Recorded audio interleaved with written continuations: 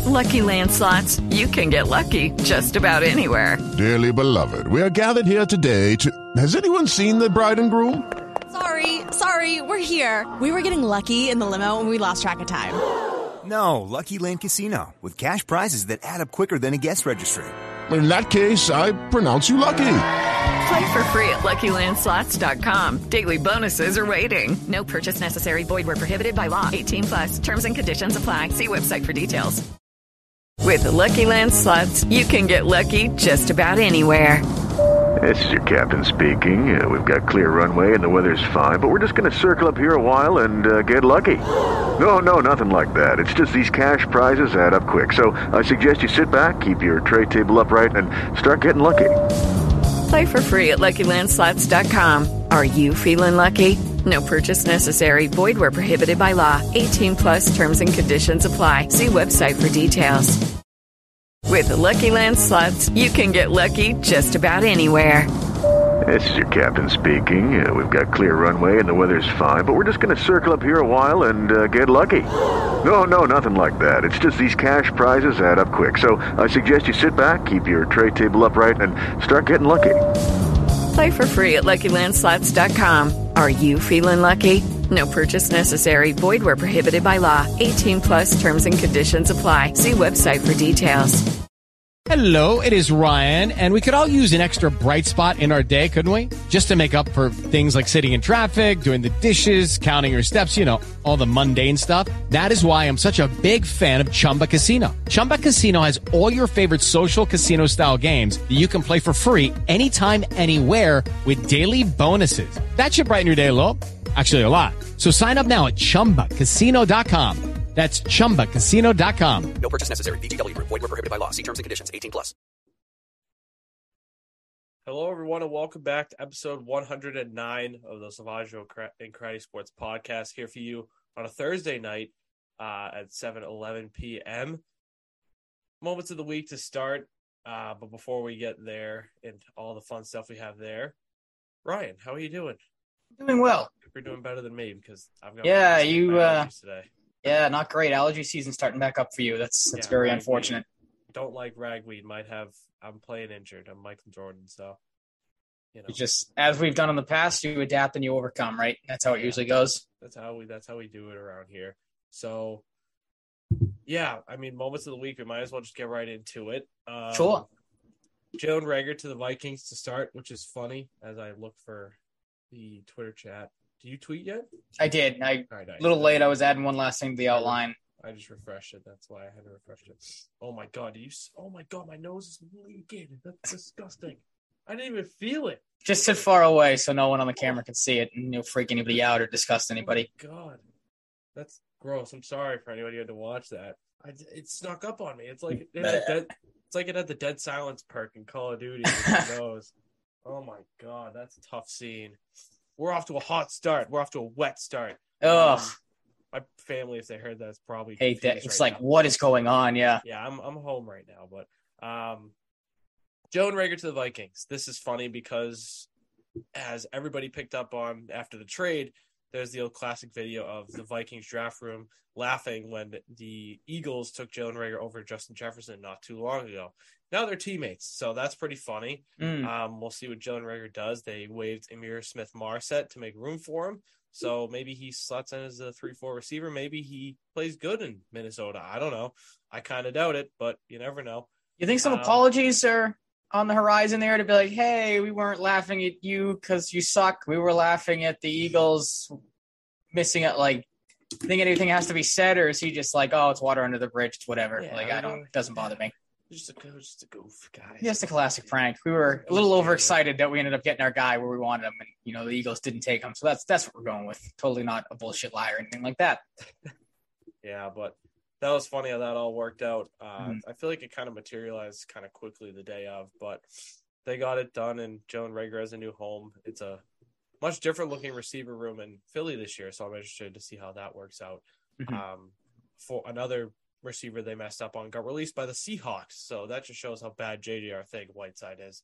Yep. I think his first name is J.J. I don't even remember anymore because he just did. I think it is. Yeah, it sounds about right. Staying on football, the funny story of the Ravens mascot suffering an injury at a preseason game. Adam Schefter announced that it was season ending today, so the mascot's out for the season. They need a replacement. Poe the Raven, done for the year, on the shelf. Do you see Harbaugh?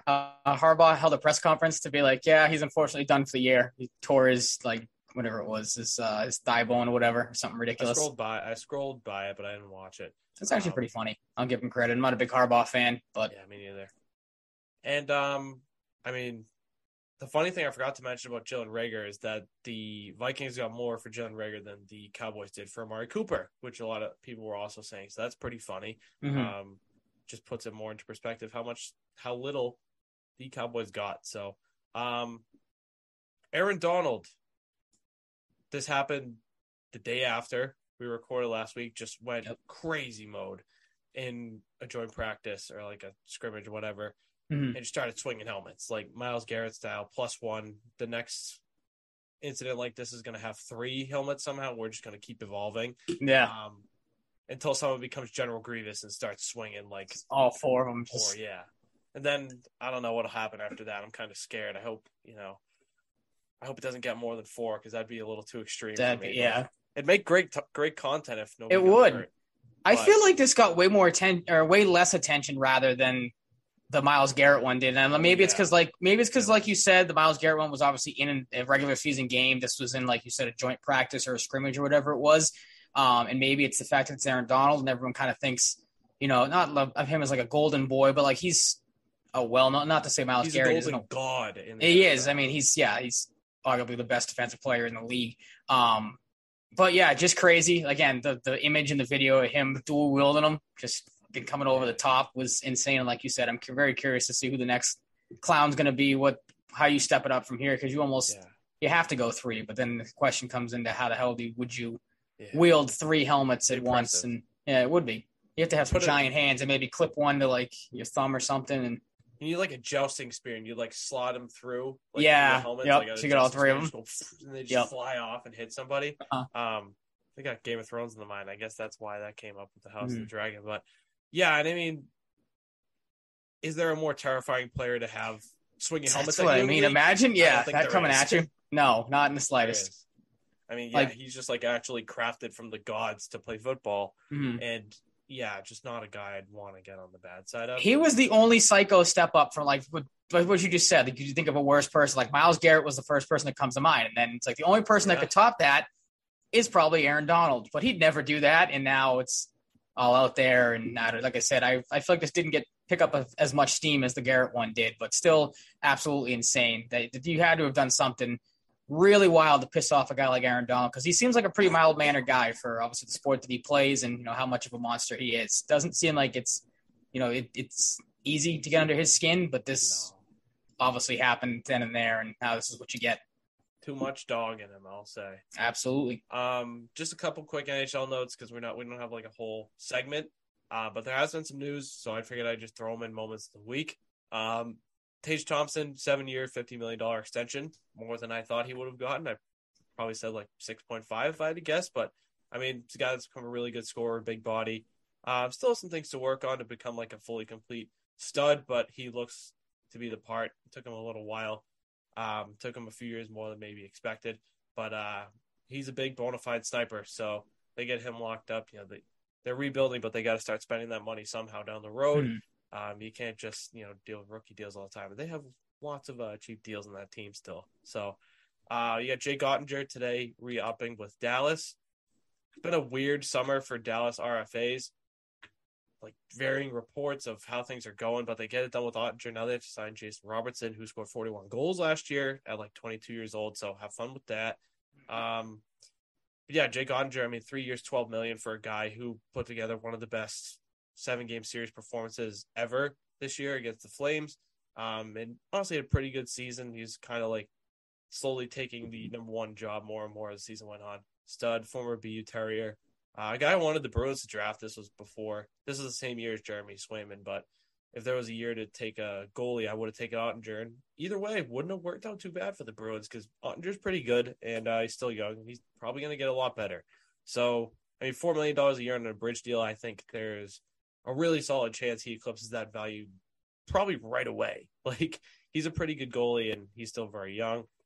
Speaking of goalies, Aiden Hill traded to Vegas for 2024 fourth. Vegas loses Leonard for the year, or expected to be the year, but now more and more reports come out that it's going to happen. Aiden Hill goes to Vegas. Laurent Brossoit is going to miss the start of the season, so they just want like a sure thing, I guess, another option besides Logan Thompson. So they give up a little bit for him. Not too bad of a deal. And then Philip Zadina, like a day or two after we recorded last, goes back to Detroit, 3 years, $5.475 million, so like around 1.8 something million. Not a bad deal for Detroit. Don't hate that. I think if Zadina hits his potential as a big-time point producer, that deal could look like an absolute steal for a few years, but he's the guy that's taken a little while to hit his stride. But we'll see. Detroit's kind of on the come-up, so maybe Philip Zadina will really crush that value over the next few years. But just a couple NHL notes with Kirby Dach news wrapping it up. Sounds like from Eric Engels, who is a Montreal writer/beat reporter, as I just mentioned on the air with @Martin LeMay, @BPM Sports Radio, and @Freege HNIC, and I were looking into Kirby Dach's status over the last week, and it sounds as though one of the options being discussed is a 4-year deal around $3.5 million AAV. Won't be surprised if that's where this lands. Be pretty reasonable. It's a little bit of an overpay given his production right now, but Kirby Dach will probably be worth that by the end of that deal. So just some NHL news real quick in the middle of moments of the week, because we're not doing a whole like segment. As we get closer and closer to Bruins season, the more content we'll have.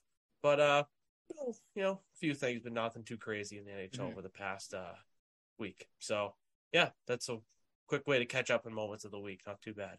And on to your moment of the week. Yeah, it's one I just don't understand in the slightest. I feel like a lot of people kind of shared the same thought. And I don't know if you do, because we really haven't talked about it, so I'll get it now. But the 49ers choosing to make Jimmy Garoppolo the highest paid backup quarterback in the NFL this year. On Monday, they agreed to restructure Jimmy G's contract after we heard all the rumors about potentially trading him this offseason, maybe moving him, maybe buying him out, stuff like that. He sticks from San Francisco as the backup. Schefter had it. Jimmy G's 1-year restructured deal is worth $6.5 million in base, fully guaranteed. Has another total of $500,000 in roster bonuses. He also has playtime bonuses, which is a little strange to me. Why would you give a guy playtime bonuses if he's signing a backup quarterback contract? Which to me kind of screams, tell me you don't trust Trey Lance without telling me you don't trust Trey Lance. So that can boost the deal to nearly another $9 million. And then to sum it up, so 1 year, $7 million, just shy of 16 potentially with all the incentives and stuff. I don't get what the 49ers are doing here. Like I said, to me, it doesn't seem like they have the confidence in Trey Lance having Jimmy G stick around. I've seen some people argue, and I'm kind of on the side of this as well. Jimmy G, why, if you're him, why wouldn't you kind of go to the 49ers and say, I want to be a starting quarterback somewhere. I don't want to sit. So trade me, get me the hell out of here. Seattle's been calling for a quarterback. They need one. I think showed interest in Garoppolo in the offseason at least a couple times. So maybe it's, the 49ers didn't want to trade him to Seattle. That was the thing. But if I'm Garoppolo, I'm screaming, crying, praying, whatever. Get me out of here. I want to be a starter. This, to me, makes Jimmy G, and there's obviously been the reports and the rumors that Jimmy G is a little soft.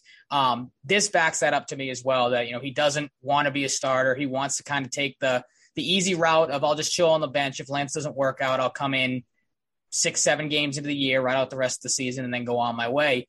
So a bad look on both ends. I have it being, I feel like, a worse look on Garoppolo for those reasons. But, the 49ers have botched this situation really since day one with, what they said about Garoppolo at the end of last season, going into this year, like I said, talking about probably going to move him, going to trade him, and then they don't. It's just it's a weird look on both ends and not a great one, but we'll see how it plays out.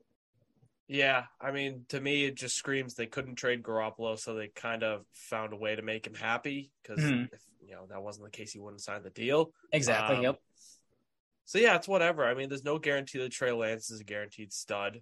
Those playing time incentives reward him if, Trey is to fumble. No pun intended. Mm-hmm. But it is weird. It is weird to, you don't really see stuff like this happen in this exact type of scenario. I feel like it's pretty rare. I can't even think of another example like this where you restructure a deal specifically to be a backup and with a rookie QB. I feel like it's just pretty uncommon like this. Mm-hmm. But I mean, he's going to hit unrestricted free agency next year, which is good for him at this point. But in the back of his mind, he's going to be like, God, this is going to limit my ability to cash out next summer. I was just going to say the same thing. So, what does a team have to go? I mean, obviously he's had a decent NFL career. He's been to a Super Bowl and he's won Super Bowls as a backup. So there's that to fall back on. But like a team going into the offseason to negotiate with him is going to be like, well, we have nothing, especially if he doesn't play at all this year. We have nothing to go off of what you did last year. So what exactly do you think you're worth here on the market? Like it's a weird situation, like you said, and one that I don't see really working out for Garoppolo, unless, like you mentioned, Lance doesn't work out, but they seem somewhat committed to him. Again, with this, it just doesn't seem like it to me, but who knows? It's a weird situation in San Francisco. You think they would have been able to clean this up a little bit. But like I said, maybe they didn't want to deal within the division to Seattle, because that was the thing too. The market really closed up on him. I mean, it took forever for Baker Mayfield to find a new home when he got traded, so maybe there was really nothing else on the table for Jimmy G, but again, can't say it enough. Strange situation that you would have thought would get cleared up at some point and just never did. Yeah, and the thing, I don't know how, I'm not a GM, so I don't know how much this makes the deal more tradable. Like, say someone loses a QB for the year and they go right to Jimmy G. Is this contract more tradable? Does the desperation factor come in and they're more willing to trade? Whatever team it may be. I don't know, but that's something to monitor. And look, if I'm Jimmy G next summer, I'm expecting him to land in Houston. If Davis Mills doesn't work out or they just don't feel like that's enough, you have the Caserio connection. Seattle's had interest, so if Drew Lock and or Geno Smith don't work out or they just want to go a new direction, unless they were to draft a guy, maybe they get rid of both of them, sign Garoppolo and draft someone. I don't know, some combination of that. I'm still watching Seattle.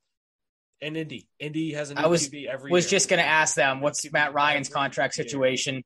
Like, they love the carousel, so. In Mayfield, and they might have had, like, a little bit of interest, I feel like I heard, in Jimmy. So, if they keep the trend going, unless, did they draft someone this year? They did, they didn't draft, was it Ellinger, whatever his name is? Ellinger, but. He wasn't drafted, though, right? He's been there. He was drafted 2 years ago in, like, the 7th round. I don't think they did draft someone, because I had them pinned.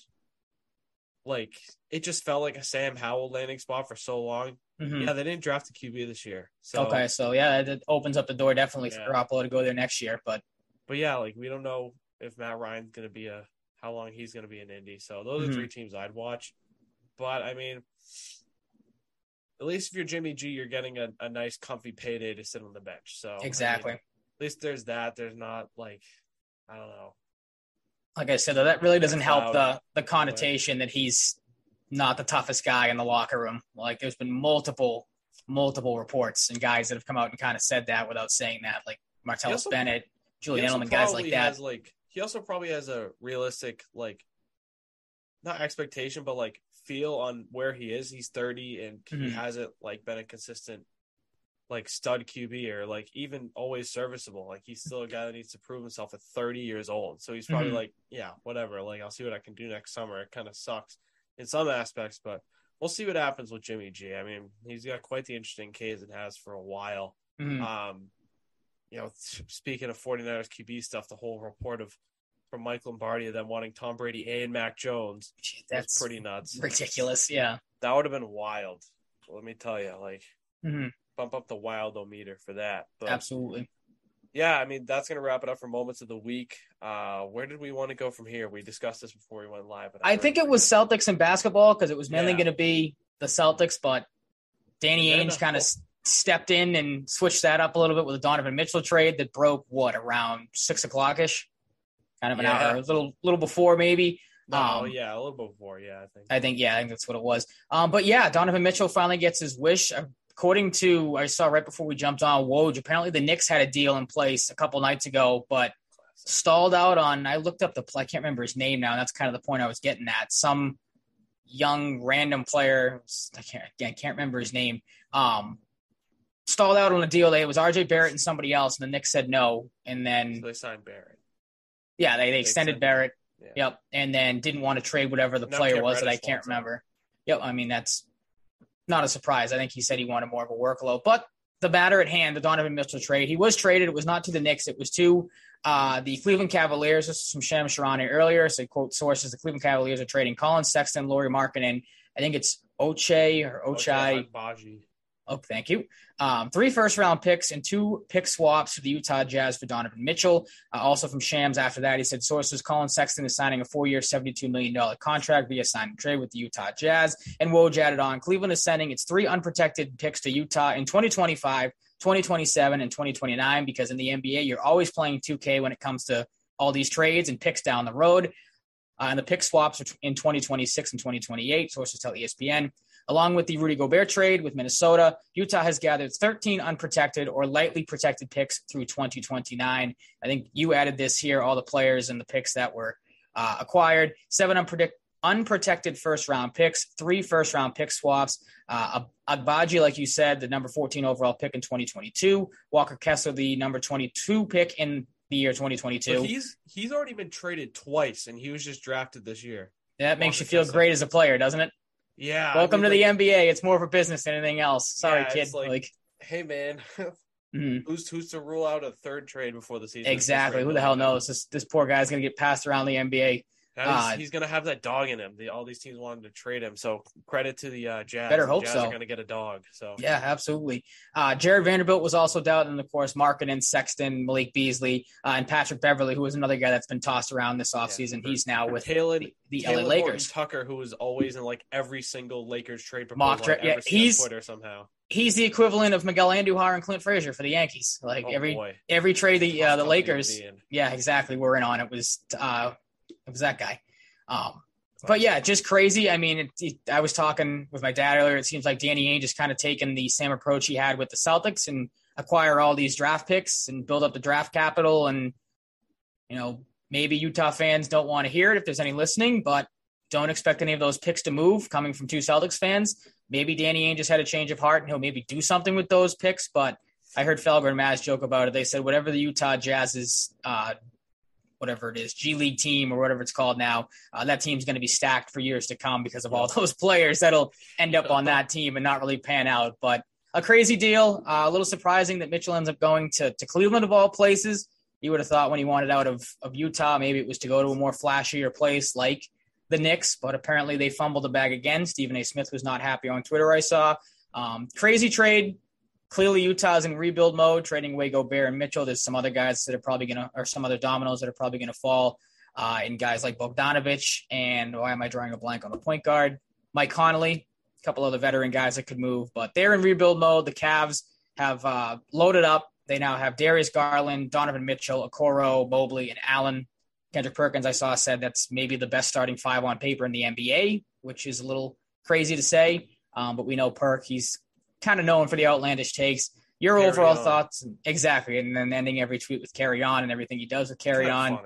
But like I have here, Hoops Empire put out a good tweet of the top teams in the Eastern Conference now, just to look at how absolutely loaded the East is going to be this year. You look at Boston, obviously, with Smart, Brown, Tatum, Horford, and Williams. Milwaukee, Drew Holiday, Grayson Allen, Middleton, Giannis, and Lopez. Philadelphia with the combo of Harden, Maxey, Harris, PJ Tucker, and Joel Embiid. Brooklyn running it back. Say what you will about that situation. But on paper, Kyrie, Seth Curry, KD, Ben Simmons, Nick Claxton. Cleveland, like I said, with Garland, Mitchell, Okoro, Mobley, and Allen. Miami with Lowry, Oladipo, Butler, Caleb Martin, Bam Adebayo.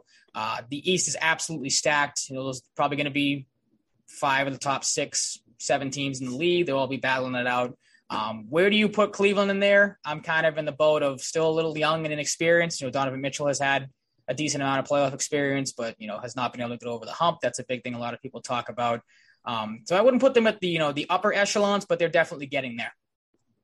Yeah, I mean, my biggest thing when I first saw this is are they a threat to the Celtics now? I think they were to begin with on a very low scale. Yeah. I think this definitely gives them way more of a case to be a threat to the Celtics. But look, when it all comes down to it, if we, fast forward to the playoffs, I'm taking the Celtics still. I'm not absolutely. I'm not oh no, the reign is over. We have a legit competitor now.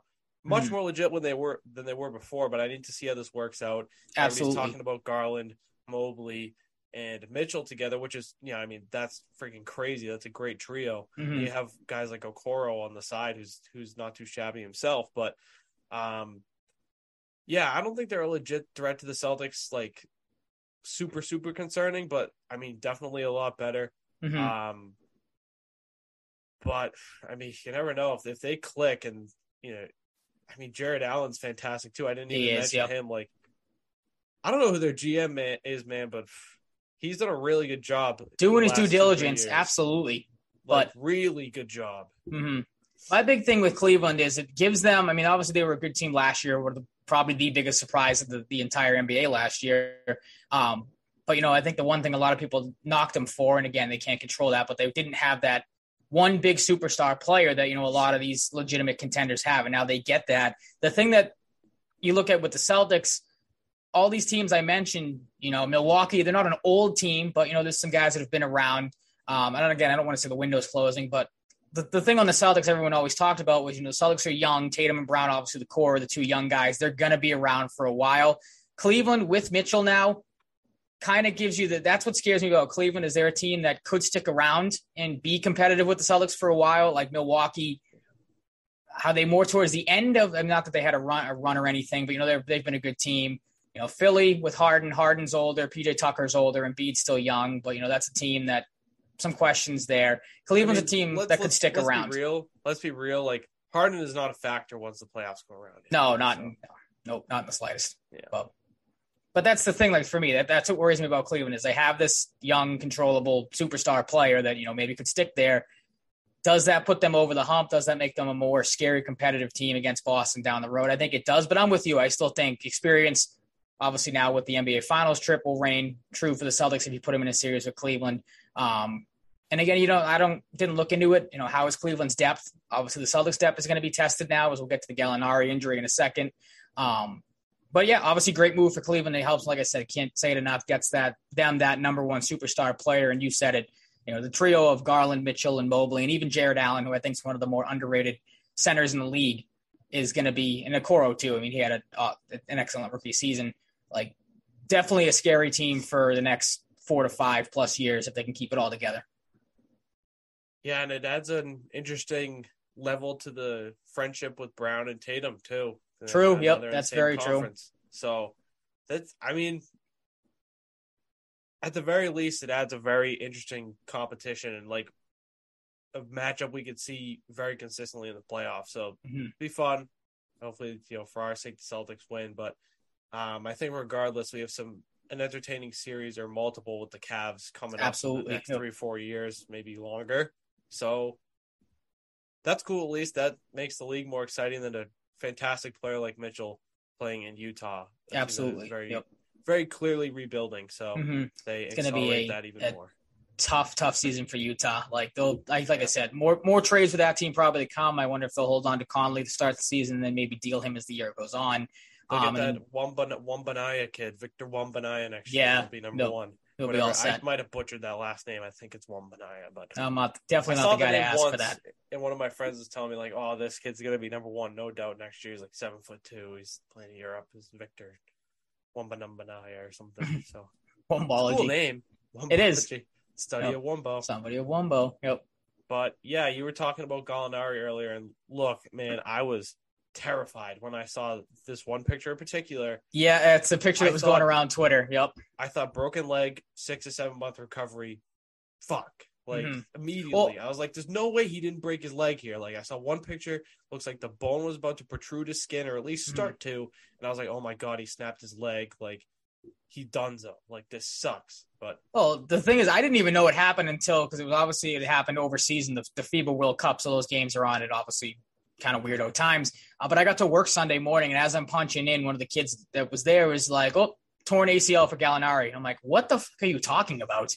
And he said that Gold found the picture on Twitter, so you find that, and same thing. You see it rupturing it's like worst case scenario to think. But I guess if there's a positive, the Celtics did dodge worst case scenario. The report was it was a torn meniscus for Gallinari, according to Sportando, I think, the Italian press. He'll miss at least 2 months. That's kind of the talk around the league, is he's going to be out for a couple months.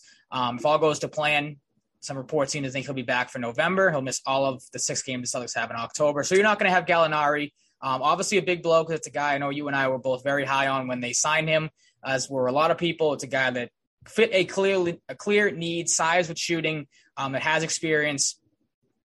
Now you don't have that. Where is that production going to come from? The Celtics, once again, their depth is going to be tested. I think it was Chris Forsberg say that you're probably going to see the same rotations or close to what you saw last year. That means Tatum and Brown are probably going to play extra minutes to start the season. I don't know how you feel about that. We talked about it a little bit. I think you were the one that said you want to get those guys off their feet, have them not play so many minutes to start the year. This obviously hurts that. Maybe it means a bigger role for a guy like Malcolm Brogdon, who obviously was brought in too. That's kind of where I think. Or they could go in the direction of, does Sam Hauser get more minutes? He's a similar player to Gallinari, can shoot off the dribble. But there is not a lot known about Sam Hauser, so that's kind of an iffy decision to go in that direction.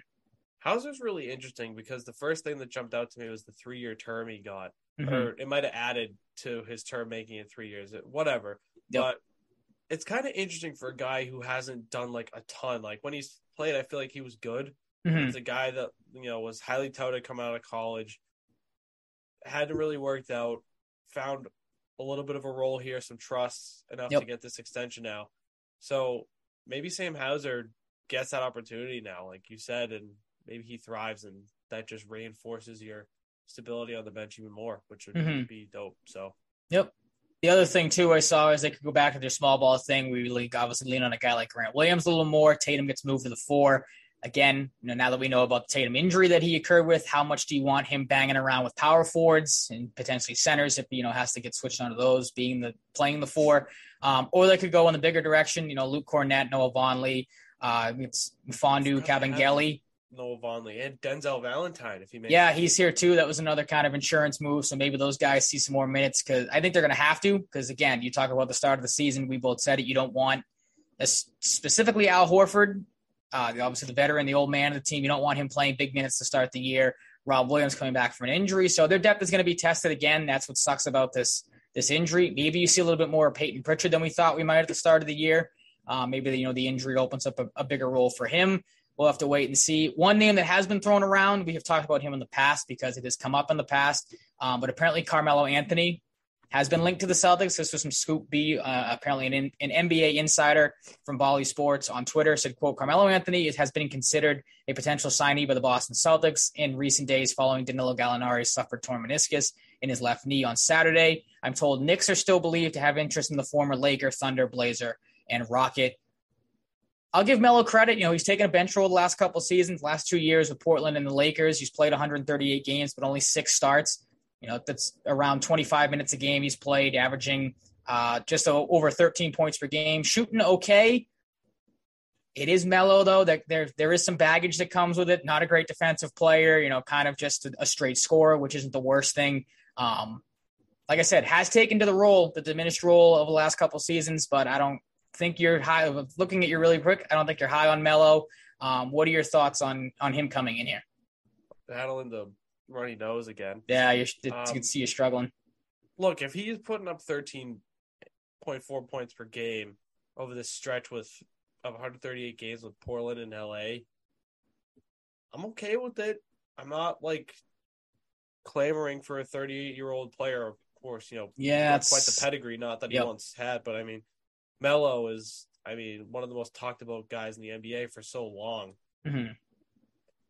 I'd be okay with it. I don't see him with this role being a guy that could potentially screw anything up in terms of leadership. Anytime you talk about a lead, a big time player coming to the Celtics now, is is he going to gel with Tatum, Smart, and Brown?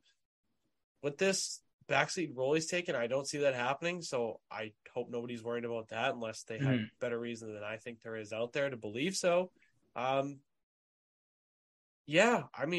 do it, but I'm just not oh my God, we need Melo, we need Melo, we need Melo. I think they'll be all right.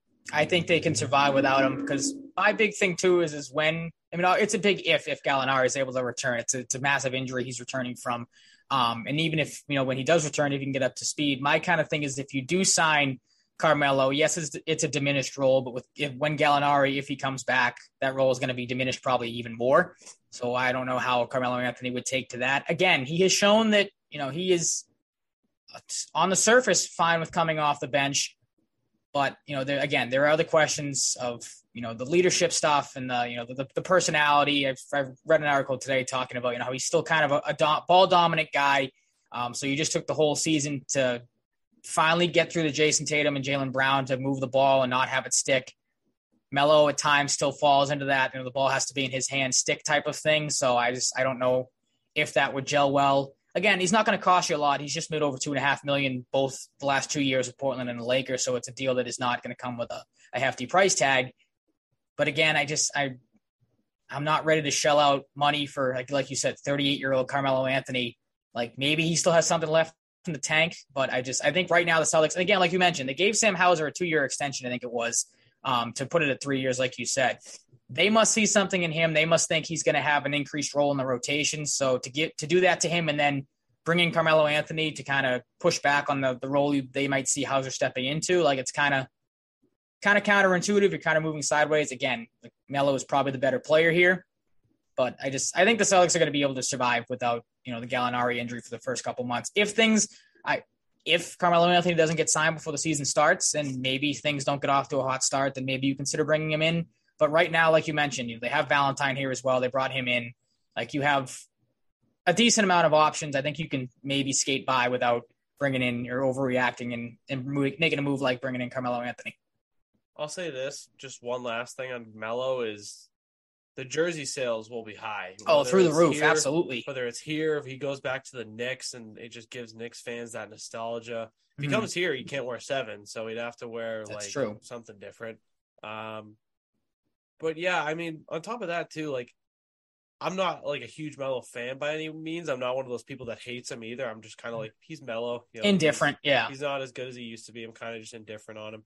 But, like, it would be cool to see a guy with the name like that on the Celtics. I'm not going to lie. From that perspective, seeing Carmelo Anthony on the Celtics would be cool because he's, one of the better basketball players we've seen in our life. So, yeah, it'd be cool from that perspective. But I'm not necessarily chomping at the bit. But if they do it, they do it. It's really no sweat off my back. Nope. So we'll have to wait and see on it. Maybe they'll surprise us and go out and make that move. But again, I think they're fine without him to start. If things, go sideways, then which I don't think they will. Maybe you take a flyer on the guy, but who knows? Yeah, I mean, we'll see. It's like you said. So we want to do Patriots or Red Sox next. We pick your own adventure, everybody. Yeah, this is how this is. It's a Thursday. We're changing it up a bit when it comes to everything. We can do Red Sox really quick because it's not going to take a whole lot of time. The really one notable thing with them was the Jared Carrabis report from Jared Carrabis of DraftKings, former Barstool, on his podcast on Monday. Had an interesting little tidbit of information pertaining to the futures of Alex Cora and Chaim Bloom with the Red Sox.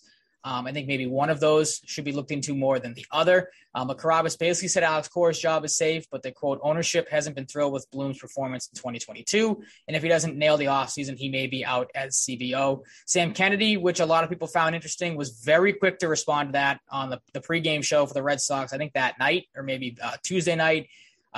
He shot down the reports. He said, quote, I'm very comfortable saying Chaim and Alex will be back. I am very confident saying there is a strong belief in the direction of the franchise from our ownership group. Kennedy also went on to say, quote, the whole group is outstanding. I know we're in a tough spot right now, but we have a lot of flexibility going into the offseason. I'm really excited to see what we're going to do with the flexibility and the resources we have. Interesting that flexibility has been mentioned twice in that comment. You and I have talked previously on this very show that the flexibility might be challenged in the offseason with what you did this year. And again, not getting under the luxury tax at the deadline, not moving things around. A lot of question marks going into the offseason with guys, like Eovaldi, Martinez, Bogarts. Do you want to re-sign those guys or give Bogarts an extension? I don't see the flexibility. I don't see the resources. Like, obviously, you could trade maybe some of these draft picks that you've got or these prospects that you've gotten. But Chaim Bloom wasn't brought here to do that. He was brought here to restock the farm system. He hasn't really given you any confidence he is going to move those guys. So I just found it interesting. Like, Carrabis isn't a guy, as we know, that just kind of throws shit at the wall and hopes it sticks. Like, he's very in tune and, talks to the players, talks to the manager a lot. So you have to think these reports are coming from someone within the organization, again, whether that's players or coaches. If it's true, kudos to the front office for putting some pressure on Bloom. We thought that maybe they were just kind of going with a laissez-faire approach and just saying, just run this like it's a Tampa Bay Rays and do whatever you want. So I'll give credit there, but it's a weird situation. We kind of talked about it briefly. Or should Chaim Bloom be looked at as a guy maybe that gets fired? Alex Cora, no. I can't bring myself to say Alex Cora should get fired. Again, we always talk about, in front of him. Exactly. It falls on, it's the same thing we talked about with Bruce Cassidy and Don Sweeney. Who's putting the roster together and who's the one that has to coach these players. So Cora's future should be safe. Yeah, exactly. There's a motorcycle. Of course. Chaim Bloom should absolutely be on the hot seat going into the offseason. Name a move or a couple moves that he has done that's been, well. I feel like a lot of his tenure here has been more negative than positive. And maybe, that's the hand he's been dealt. Obviously, the Betts trade was the first move he had to make, so that puts him in a bad light to begin with. But absolutely after this season and the way it's gone down, the moves that have been made, and I think right now you're trying to see him trying to correct a lot of wrongs and DFAing guys like Sawamura and getting Austin Davis out of here. But you keep Ryan Brazier around and you have all these other guys that are still kind of here. He's got to be next. I don't know how he's still on a major league roster. You would have thought with those two other guys gone and you're waiting, you're like, okay, when's the Brazier news coming? And it never did. So again, it kind of pertains to the whole season of doesn't know what direction you're going in. But I found it interesting that this kind of came out right around this time, and the season's winding down. Things have not gone right. And like I said, Garabas isn't a guy that just kind of throws stuff out there and hopes it gets picked up by someone. This has to be coming from somewhere. Yeah. And the fact that Sam Brazier, oh my God, I'm mixing up names now. Sam Kennedy was so quick to shoot it down kind of makes me a little suspicious that this is true. Yep. He's just kind of trying to put out the fire. Poor Brazier, man. I have no reason to hate on this guy, but 35, maybe thinking about retirement. You're just having this terrible season. I think this is his sign to retire. Yep, it's over. It's not working. And the guy made a career out of nothing. Wasn't he 29 when he started becoming? Yeah, he had to go over to the Korean league or the Japanese, one of the leagues overseas. Story. Yeah, pretty much reinvent himself. Right off, not really into the sunset with how the team is, but you've accomplished more than you probably expected. So for him, he's got a decision. I wouldn't want to play for this team if I'm 35 and playing bad. The state of it, hell no. And who's going to sign him? Maybe a team to a minor league deal, but yeah, maybe a team that's like the Marlins or someone that's just trying to fill your bullpen with just kind of major league caliber players. But in reality, it's these are guys, like you said, that are kind of over the hill past their prime type of thing. Yeah. But that's besides the point. I'm in the camp like I just mentioned. I think that Sam Kennedy shot it down so fast kind of makes me think it's true. And I'm with you. I don't think Cora should be fired. He's had a terrible roster in front of him for the large majority of the season. It gets to a point where what can you really do on a consistent basis? Could he do better at times? Absolutely. Sure. Anybody can. He's just exonerated completely, but nope. This just isn't on Cora. No, not in the slightest. Partially, but the large majority is Chaim Bloom. The team, you've had injury troubles, but the team has just underperformed too. There's just no doubt of, I'm saying the obvious here, but part of that with the injury luck too, I think it would have been much more ideal to get more out of Trevor Story and have him healthy for the more of the season. I feel like I never see him in the lineup anymore. How long has he been hurt for? He came back 2 nights ago. The other night, he was playing the other night. But I think he's a guy probably the rest of the way they're going to go every other day, every other couple days, here and there. But they're in the stage Tanner Houck shut down today. Yep. Rest of the season. Eovaldi's been pushed back. He had a setback. Eric Hosmer, same thing. Tristan Cautious eventually. Call up Brian Mata, Bayo. That there's some reliever like Palidi or something that I saw someone mention they could call up. I think his name's AJ Palidi. I could be totally wrong. Call some of these young guys up and just see what you can get the rest of the season. It's at that stage. It's not happening. You're playing for nothing. You have nothing to lose. The dumb gamble that was so predictable and it didn't work. Just you came here to build a prospect, like you said, get a barometer on some of these guys at the MLB level besides Bayo, and Connor Wong, who's with the team now, and Bizardo, I think, is with the team. They're starting to do it. Maybe it's partially due to injuries. I don't know the health status completely of the team right now, to be honest with you, but do it more. It would at be least nice. give people some excitement of watching prospects and watching the future and hope that it can work out. Well, that's the thing, too, is you got to start figuring out who out of these prospects you brought in have you hit on exactly. And that falls back onto Chaim Bloom.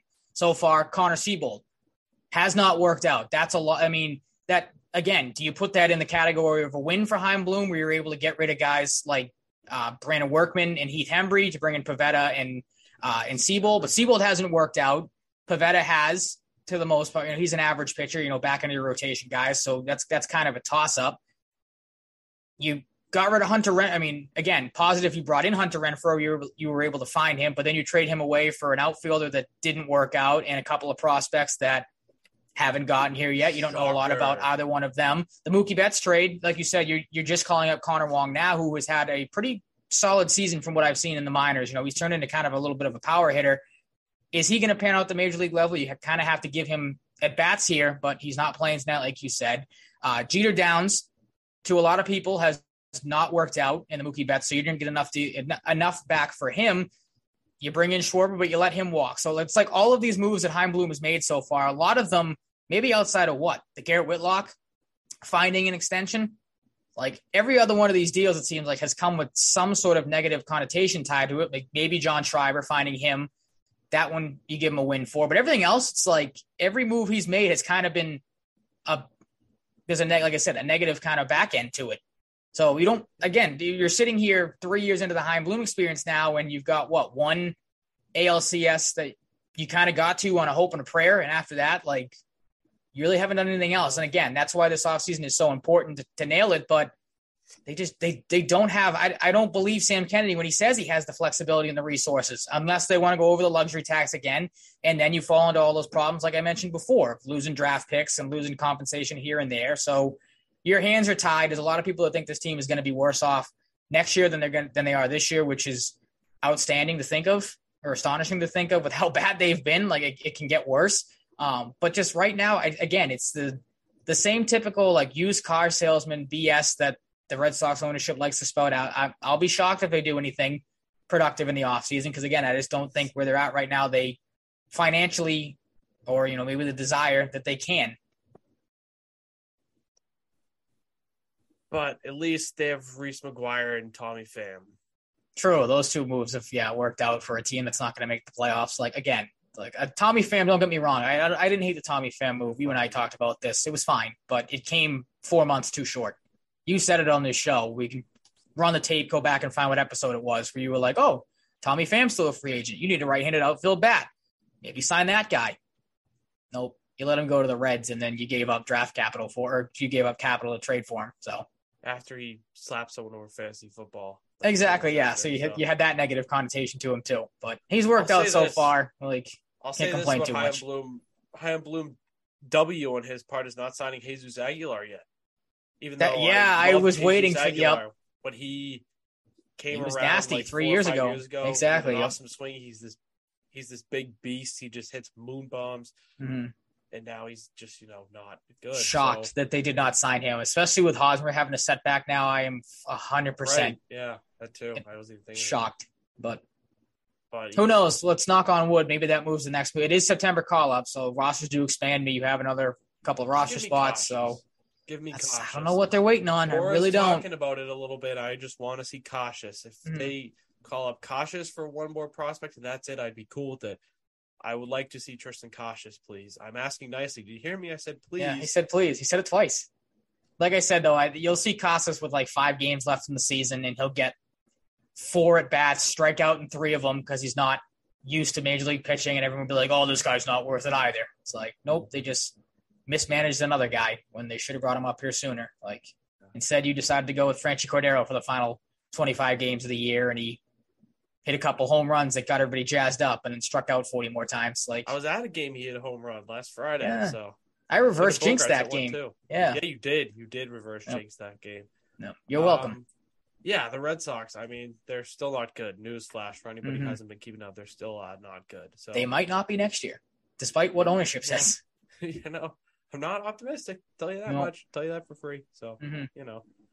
things are bad, but, Mhm. maybe they'll get fixed. Maybe they won't. But like I've said, baseball is one of those sports. When the Red Sox suck, I just have a really hard time getting into it. It But is tough getting into. Like I said, I have them on the background right now. The only times I have watched Red Sox games or had them on is when we were doing this. Just as What some I'm sort going of to do right now, I'm background going to thing. turn on a Missouri football game because I'd rather watch that Instead of the Red Sox. Missouri Yep. went 6-7 last year, but they have one of the top incoming freshman receivers in the country, who I would like to watch. So I'm going to turn that on to the side. There you go.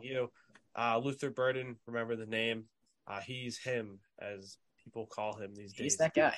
He's him. And we'll see if he lives up to that right away. For the Missouri Tigers, never thought I'd be like going out of my way to watch Missouri football, but here I am. Still an Eagles fan, though, through and through. So there's that. A little college football tangent. Patriots. Mm-hmm. Patriots, we have a roster. It's like not in the best spot for. Did you catch any of the preseason game Friday night? No, I was at. We might have talked about. That's right. That was the Red Sox game, and I texted you during it that like this is not going to be a fun season.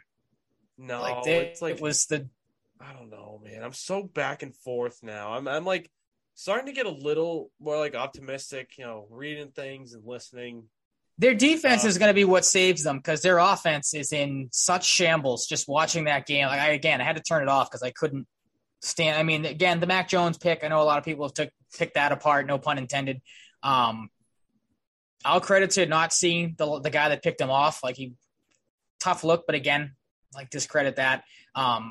Jones, I'm not worried about. Like that the skill set is there. It's the position he's been put in. And again, it's going to be something we talk about all season. The offense, the play calling, the way things are structured, it has not been great. The protection has been horrible. It wasn't great again in that game.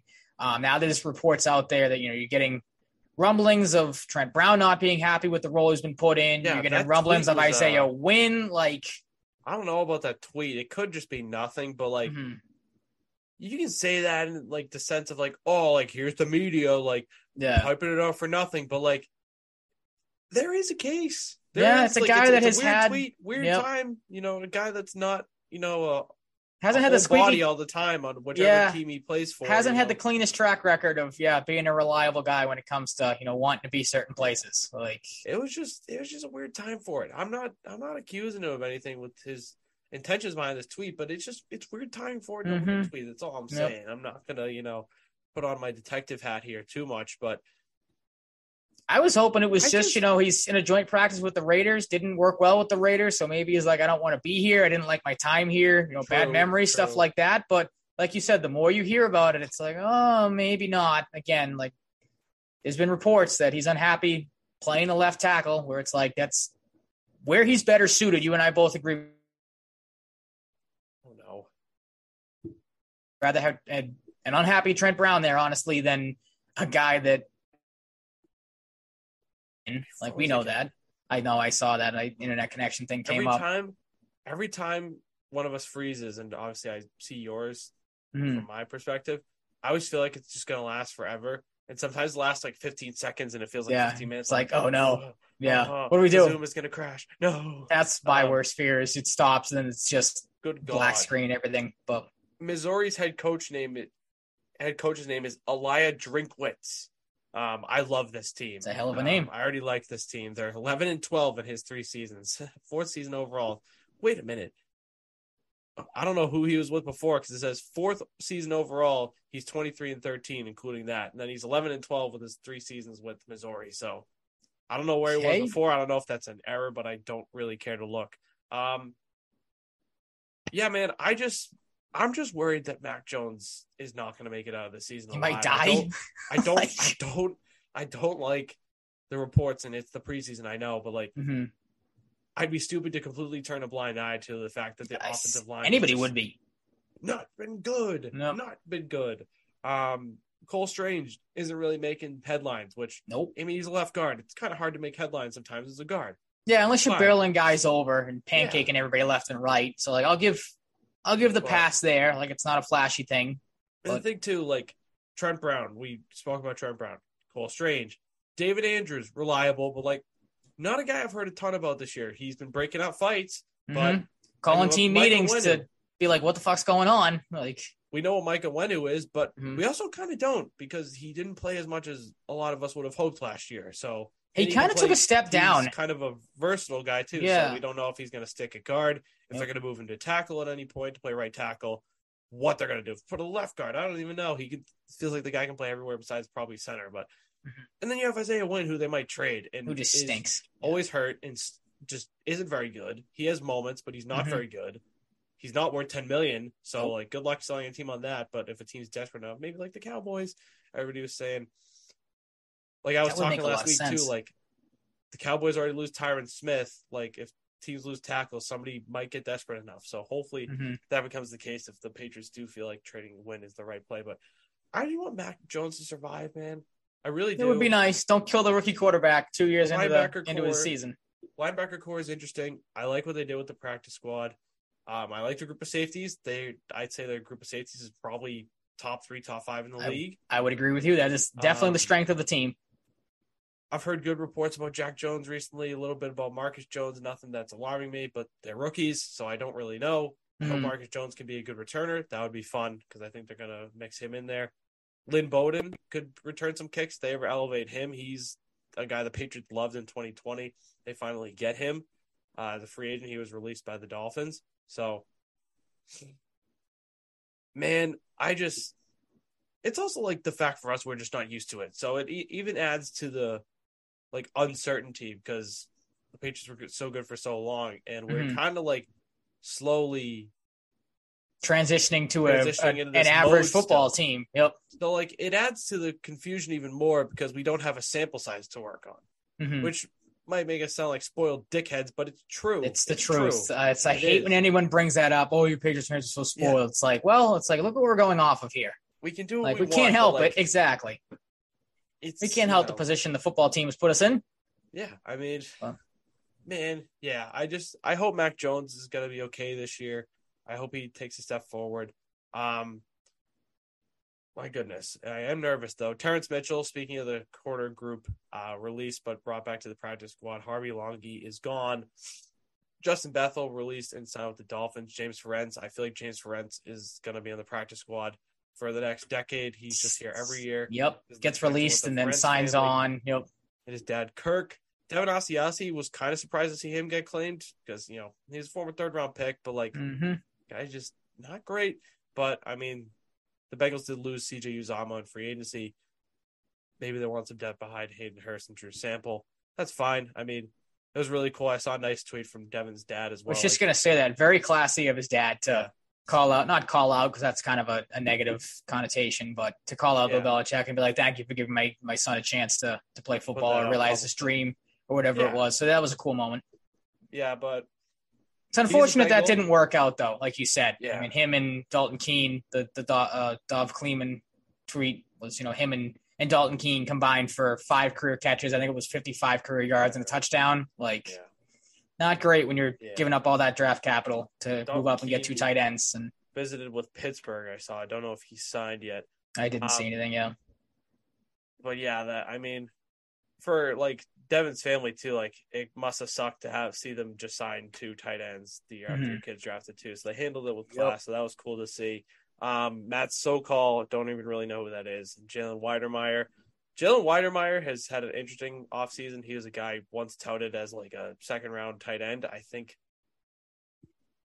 he might have went undrafted, which is really strange. But he was a good player in college, and he's gone from the Bills, somewhere before the Bills and then to the Patriots and now released. I don't think he got drafted, but I do not know. Rookie free agent tight end. Yeah, I don't really care to look actually. He's not here anymore. It doesn't matter. He's gone, but a guy that was once highly touted out of college. Oh no, he did make the practice squad. I think he did. Yeah, he did, didn't he? Yeah. Yep. Okay, so it's fine. Drew Desjardins, the kid from the CFL, Yasir Durant, Arlington Hambright, Cody Russi, and Will Sherman. Waves, Kevin Harrison, J.J. Taylor, Josh Hammond, Lil Jordan Humphrey, and Trey Nixon. Cam McGraw, Nate Weiland, Jeremiah Farms, LeBrian Ray, Brad Hawkins, and Tristan Vazqueano. You might be asking yourself if you haven't seen who made the practice squad. James Ferentz, Bill Murray. Pretty much all those guys. Not the actor, Bill Murray. Yep. Cody Russi, Leroy Watson, who I saw is an offensive lineman, but can also play tight end. So, okay. Sounds like trickery is afoot. Yeah. On the practice squad. Lynn Bowden Jr., like we said earlier, I like Lynn Bowden Jr., just hasn't really worked out for him yet. Could work out here. I don't know, but it's practice squad, so it's a toss-up. Lil Jordan Humphrey, we have the Lil Jordan on our team, and 4 people named Jones. No other team can say that in the league. Say that, yeah. Advantage Patriots. Yep. Trey Nixon, the last Ernie Adams pick, sticks around. I'm glad he didn't get claimed. Sokol and Weidermeyer stay around at tight end position. Kevin Harris sticks around along with J.J. Taylor at running back. Longy, McGrone, Farms, LeBron Ray, who had some flashes at camp from the sounds of things. Guy I wanted the Patriots to draft in the late rounds. He sticks around, which is nice. Terrence Mitchell on the practice squad probably sucks as an older guy, but it's a roster spot. He'll probably get elevated pretty often during the season, if I had to guess. And Brad Hawkins, who's another defensive back. So that's the practice squad. What a fall for Mitchell. I was sorry to cut you off, but I mean, he was a guy we were talking about. First day of camp or close to it, or first preseason game was taking, number one corner snaps. And we're like, what are they doing with that move? And then obviously, like you said, gets the Knicks, gets put on the practice squad. So a tough look there, but I agree with you 100%. He's a guy that's probably going to be up and down as the season goes on. Wouldn't surprise me if someone maybe snatches him off their practice squad at some point, just because it's a guy that has the veteran experience, knows the system. J.J. Taylor was a little surprising to me. Obviously gets brought back on the practice squad, but a guy I thought was having a pretty decent preseason, a couple of reports, and was having a decent camp, I thought. They don't put him on the roster. He's another guy maybe you could see up and down, but a guy that kind of fell out of favor. It seemed like last year we talked a little bit about that, where he was healthy scratched for 14 weeks or something, it seemed like. So a guy that really never got a chance. Harris, too, a little interesting. They spend the draft pick on the running back. And, I talk about a guy you didn't really hear anything about in the preseason. So really not a huge surprise that he doesn't make the roster. He gets stuck on the practice squad. But other than that, like you said, Ferentz is a guy that knows the situation. Bill Murray, I feel like, is the same way, like a guy that's going to be up and down off the practice squad, and that's kind of where he's at. But nothing too surprising other than that when it comes to practice squad stuff. I'm not saying you think this way, but I can't be the only one that thinks of David Desharnais from the Canadians every time I see Drew Desjardins. A little bit, yeah. It throws me off somewhat. Yeah, I don't know. It's just hockey brain. But the 53-man roster, we're not going to run through it all because that would just not super necessary at this point. But one guy, of course, he's a draft pick, so I'm interested to see. But Pierre Strong in the mix, another guy we didn't really hear a ton about. And I didn't see much of the preseason, to be honest, this year. Interested to see how he factors into the equation, because I think Ty Montgomery is going to be doing a lot of different things, a little bit out of the backfield, just running the ball every now and again, a little bit in the passing game and special teams. So how much he is involved in the offense remains to be seen. But seems like a guy who generated some buzz in camp, so could be a valuable asset, whichever hats he wears this year. But Pierre Strong, I hope we see a good chunk of him, because at this point, even with Kevin Harris on the practice squad, I still have the thought in the back of my mind that we're going to lose Damian Harris because they drafted 2 running backs and they have Stevenson. So I want to see a good amount out of Pierre Strong this year. A guy I still, don't really know exactly what to expect, so I'm hoping for good things. Another new guy, but a trade acquisition. Don't feel like we heard a lot about Devontae Parker this offseason. What do you think about the Devontae Parker situation? I don't think you heard a lot about it because I feel like he didn't play a whole lot in the preseason. So maybe they were holding him out just to keep him healthy to start the season, and he comes in as the one.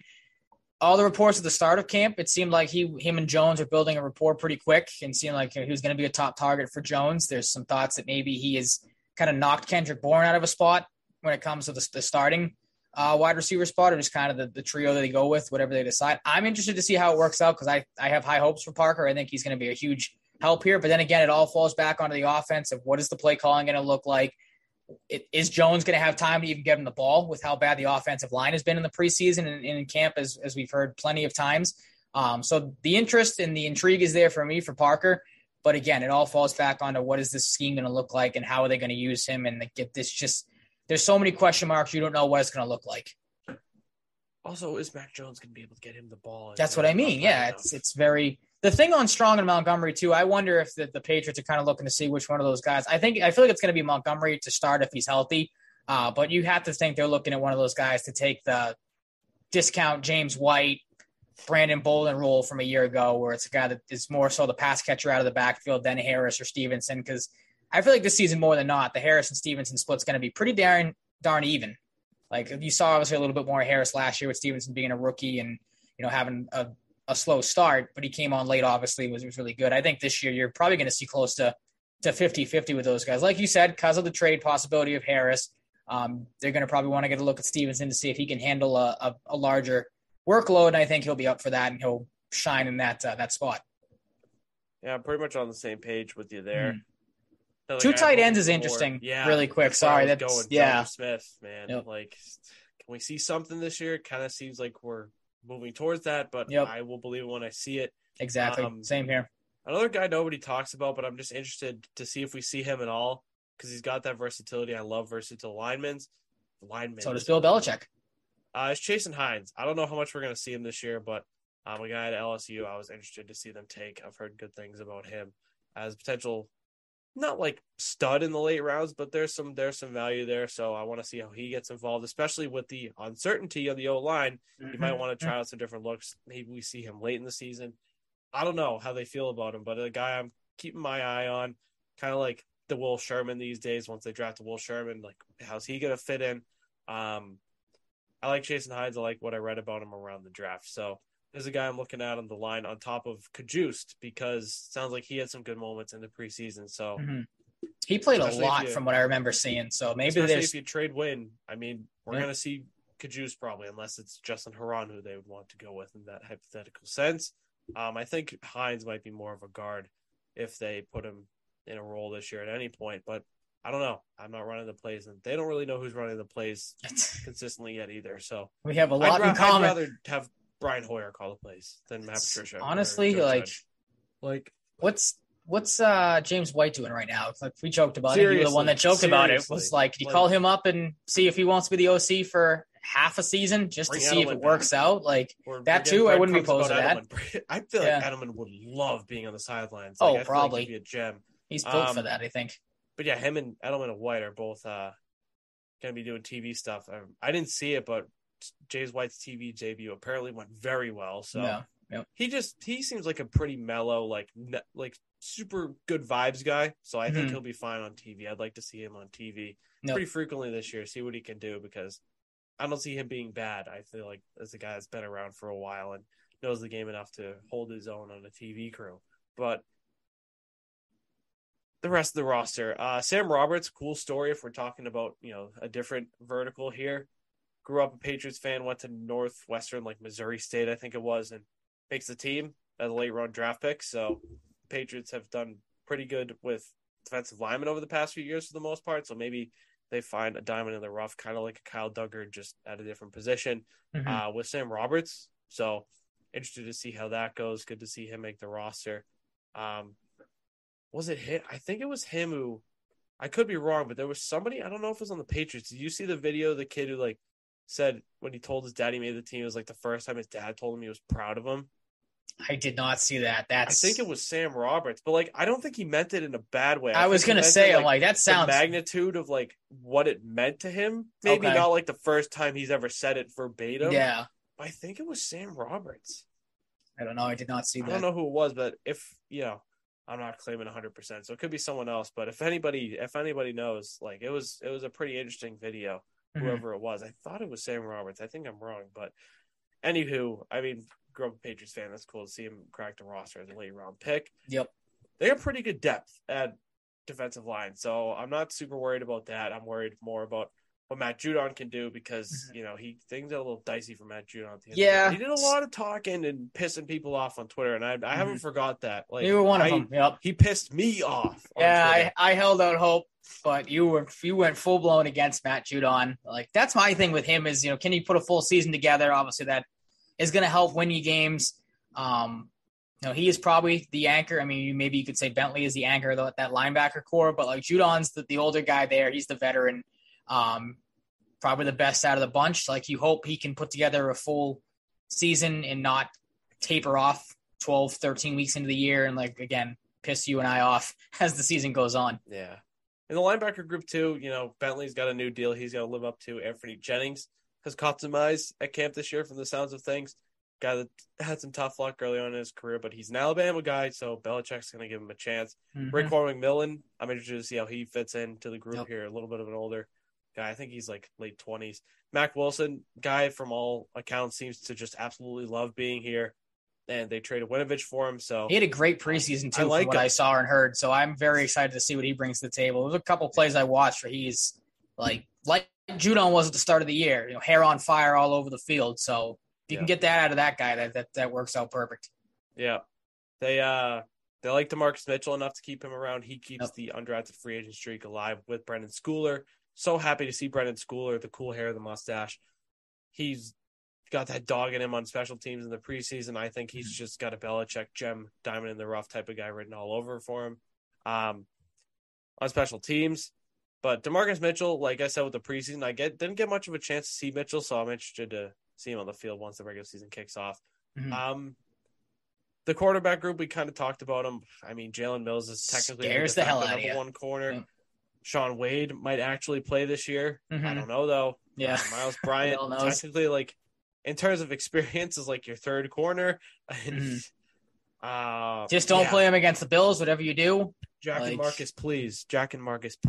That's what I mean. You're putting a lot of hope and pressure on the two young rookies, which I don't like, but maybe one of them, I mean, again, I can't remember which Jones it was, but one of them had a way more standout, better preseason. It might have been Jack Jones. It was Jack. That had the better of the two. So maybe that's a guy that they hope can, I mean, obviously they hope that both of them can, but he seems to be the guy they hope more so can kind of blossom into that top tier corner or top, on the team, not saying league wise, but maybe give Jalen Mills or Jonathan Jones a run for their money when it comes to, the 1 and 2 spots. Yeah, you sure hope so, because I truly do not know what to expect. And Jonathan Jones is coming off he's another question mark. Injury. So, how is he going to hold good up? Player, but good. Yeah. But, he's also got pressure on him, too. Pending free agent next offseason, he's going to want to prove himself returning from injury. So, hopefully he can really step up and be a leader and be a contributor. So, don't like the corner group, not anything against the players. I just don't like the depths. Just especially given the neglect again for the position. We're used to a combination of Jackson and Gilmore. So, yeah. It's going to be an adventure, I'll say that. But like we talked about earlier, the safety group's really solid. Kyle Duggar, fully expecting him to take another step forward this year. We know what Adrian Phillips is, even in a short time here. Did enough in his first couple of years here to earn an extension, I think, in the spring. So they got big expectations for him. Devin McCourty's a proven commodity. Just hope he doesn't start to slip with age. Jabril Peppers, excited. I mean, this guy was an absolute freak in college. Hasn't worked out for him tremendously in the NFL, but a guy that's still got some reason for hope left and some explosiveness. So I like that. Allergies. Yep, not fun. And you got Josh Bledsoe at safety. Another one of those late-round guys you're seeing when you have, and then we'll see if he plays much this year, how much he's in the mix. And special teams, outside of really Justin Bethel getting let go and going to Miami, Jake Bailey at punter, Joe Cardona at the long snapper, Nick Folk as your kicker, Cody Davis on special teams, Brendan Schooler, and Matthew Slater. And Jack Jones changed his number to 13 for some reason. I don't That's think I've be ever heard weird to see. Yep. Corner wearing 13, but all the power to you, Jack. Absolutely. No sweat on me. Look, man, I'll sit on this for a little while and have my official final record prediction preseason next week. Yep. That is what we're waiting on. I don't know. I think I got an idea I was messing around with schedules and stuff like the website that we're going to use. I can't remember the name of it off the top of my head, but it plans out where you go week by week. You got to send that to me because I didn't do that. I'll give you that because it helps out so much where it's all right, you're actually putting up teams against each other and the records actually make sense where you don't have four or five teams all go 11-6, 10-6, and it wouldn't work out mathematically there. So I'll send you that at some point. But yeah, no, like you said, no surprise on the special teams unit. I found it interesting. I found this tweet from Doug Kyde the other day that said the Patriots have 10 rookies on their initial 53-man roster, a second-year quarterback, and they still have the second oldest roster in the NFL. That's pretty wild, he said. The Buccaneers, which no surprise there, is the only other older roster in New England. So you're seeing, which I like to see. I'm sure you like to see it too. The Patriots are trying to go in a more younger direction. I have to assume 10 rookies on the roster is the most they've had in probably a while. I'm not going to put a number to it because I don't know, but it's good that they're heading in that direction. But again, you're going to have to rely on some of the more veteran guys, like you said. Can McCourty still keep it up with him getting older? Can Judon, like I said, put together a full season? And then there's just, again, the questions on the offense as a whole. Who knows what it's going to look like? It's going to be ugly, I think, to start the season. There is an opening because from Field Yates today, the Patriots play second-round pick wide receiver Tyquan Thornton on IR, meaning he is out for a minimum of 4 games. So there's a tough blow there. There's still questions about Ty Montgomery. Is he going to be placed on IR if they haven't made that decision already? I haven't seen. So maybe a roster spot opens up there. You have to think. If Montgomery goes on IR, then you'll probably see either J.J. Taylor or Kevin Harris back up here. And we'll see what one of those running backs gets you. But we talked about it last week. The Thornton blow is a tough one because I think it was a guy you and I were pretty high on. Probably wasn't going to make an immediate impact with, being lower on the depth chart when it comes to wide receivers, but a guy that was having a good camp. And again, we said it last week, it stinks that you're not going to have him for at least the first 4 games of the year, probably longer with, the timetable return for him. Yep. I just hope we see Tyquan go off a little bit this year. In some, just to give the reassurance that you got something out of that second round pick at the wide receiver position, because we know it has not been a great position when it comes to the draft for the Patriots. Yeah. I mean, we'll see what happens with Tyquan, hoping for a speedy recovery. And with Ty Montgomery potentially out to start the year, it's a good opportunity for Pierre Strong to get his feet wet a little bit. So we'll see what happens there. You had a list of standout/surprise cuts from around the NFL. I'll run through those really. Former Patriots. Exactly. There was a lot of common threads on this, but starting with a couple former Pats, one was was signed by another team rather than brought back. Mohamed Sanu and Sony Michel were both cut by the Dolphins. Michel, of course, later signed with the Chargers. Josh Gordon, who I didn't even know was still in football, he was cut by the Chiefs as well as Danny Shelton. The Titans picked up Josh Gordon. Danny Etling, again, did not know he was still playing. He was cut by the Packers. Former Patriot defensive back Logan Ryan was cut by the Buccaneers. You added this. He's being brought back on the practice squad. Did you see, or is he? I just saw someone said he was being brought back. Okay, so there you go then. At that time, so.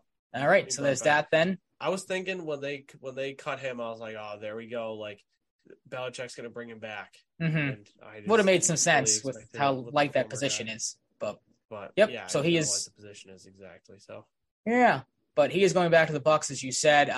Interesting one by the Vikings. Quarterback Kellen Mond, he was cut, was later claimed by the Browns. Running backs Duke Johnson and tight end O.J. Howard were cut by the Bills. There were reports that Howard was going to sign with, was it Cincinnati? He was meeting with the other day, but he ends up signing with Houston. Said the same thing twice. He said he's like preparing to sign the paperwork or physical, whatever, and then they signed what's his face, Asiasi. They claimed Asiasi. Yep.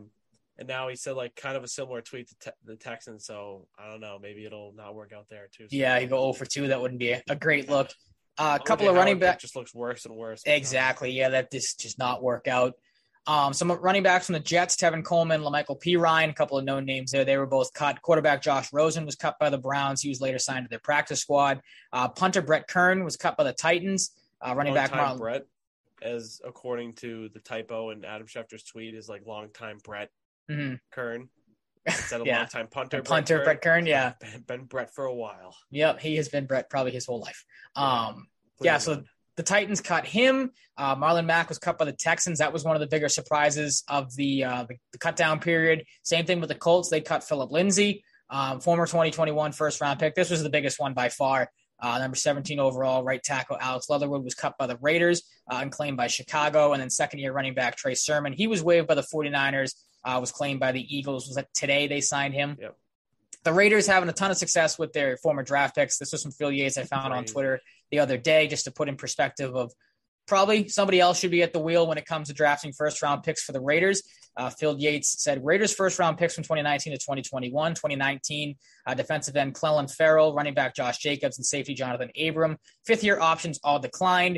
2020, we know what happened with Henry Ruggs and Damon Arnett, both waived following off-field incidents. And then this year, Alex Leatherwood waived after one season. So not a great draft period. I know people like to get on Bill Belichick and his draft picks for the Patriots. Could be worse. You could be in the spot of the Raiders and really nothing working out for that team. Yeah, or you could be the Bills and spend a draft pick on a punter that turned out to be an absolute asshole that we're not going to get into really in any way, shape, or form. But the punt god is no more, and rightfully so. You can get an idea of what we think about him. I don't want to talk about the details. No, absolutely not. The details I saw on Twitter are just absolutely disturbing. Yeah, I was legit shocked reading the article about it the day of. It's very disturbing, and I think people know what the deal is at this point. Yep, not going to go too much further into it. It's pretty mortifying. Mm-hmm. I mean, the McDaniels and Ziegler regime, they didn't want to keep around Alex Leatherwood. He wasn't really good when they had. Yeah, he was. Another I heard he coach was not great in the past with, I think, Bisaccia and someone else they had last year or something. I don't know why I'm drawing a blank on that, but John Gruden. Gruden's Yeah. Gruden's like the GM, isn't he? I don't even know. No, who did they fire? Idiot, so who really cares? That's what he is. That's what his role is. No, Didn't want Brady and Gronk. Like, yeah, that's just more. Gruden's not the GM there. They fired Gruden to bring in or to have Bisaccia replace him. That's what it was. Same difference. They got the idiot with the bowl cut that I can't think of his name as the GM or their owner or whatever. Yeah, Mark Davis. I knew I was forgetting somebody. I'm having salad brains till the end of the show, which we tend to have sometimes. Oh, blame it on allergies. Yeah. Just pin it on that. Yeah, that's perfect. What it is.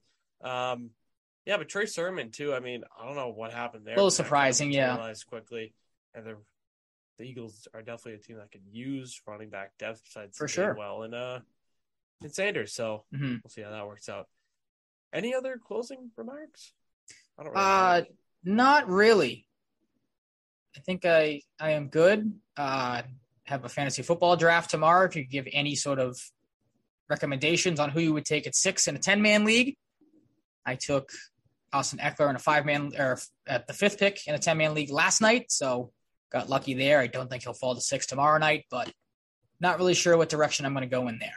Yeah, you can just what would you do? Like you've done with fantasy hockey drafts primarily in the past. I gave up on fantasy hockey this year. I have a couple of last place finishes the last couple of years. So I'm like, I've had enough of just lighting money on fire. I'm a stud at fantasy hockey. Humble brag.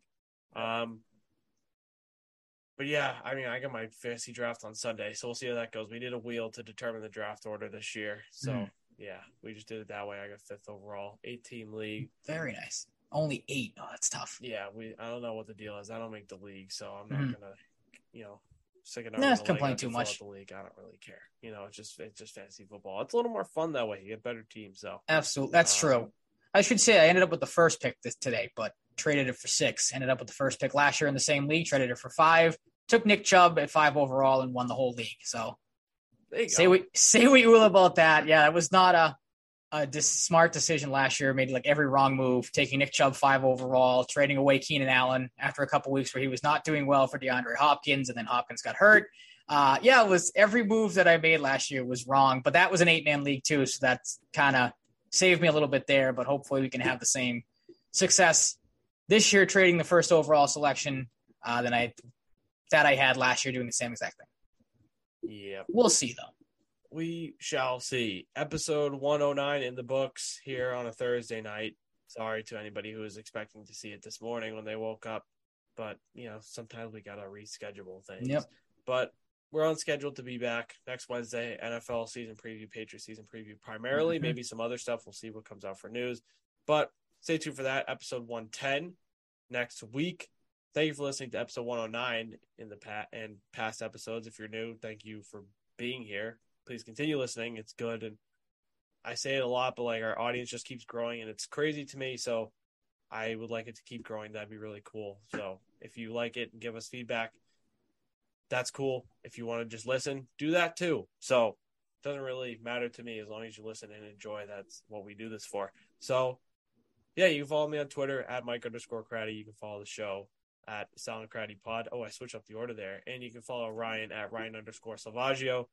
We haven't posted in a while because I've just been swamped and haven't had the energy after work to post stuff, but maybe I'll get back on it. For football season, probably will. But the TikTok content will be back eventually. We just kind of post when we feel like it and see what happens. But if you want more TikToks, let us know. Give us ideas of what you'd like to see. Yeah, maybe do that. But yeah, you can find us wherever you find your podcasts, rate, review on Apple and Spotify. And you can follow Full Press coverage on Twitch, YouTube, download the app, check out all the Full Press content, or watch us there live. And yeah, thanks for listening. Be safe, stay healthy, be nice to people, all that good stuff. And we'll talk to you next week with football on the horizon. Woo! Peace out. Lucky Land Casino, asking people, what's the weirdest place you've gotten lucky? Lucky? In line at the deli, I guess? Aha, in my dentist's office.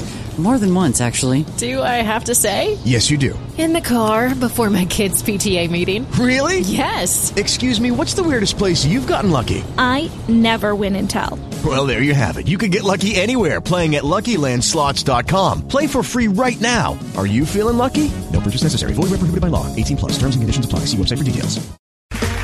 Okay, round two. Name something that's not boring. A laundry? Ooh, a book club. Computer solitaire, huh?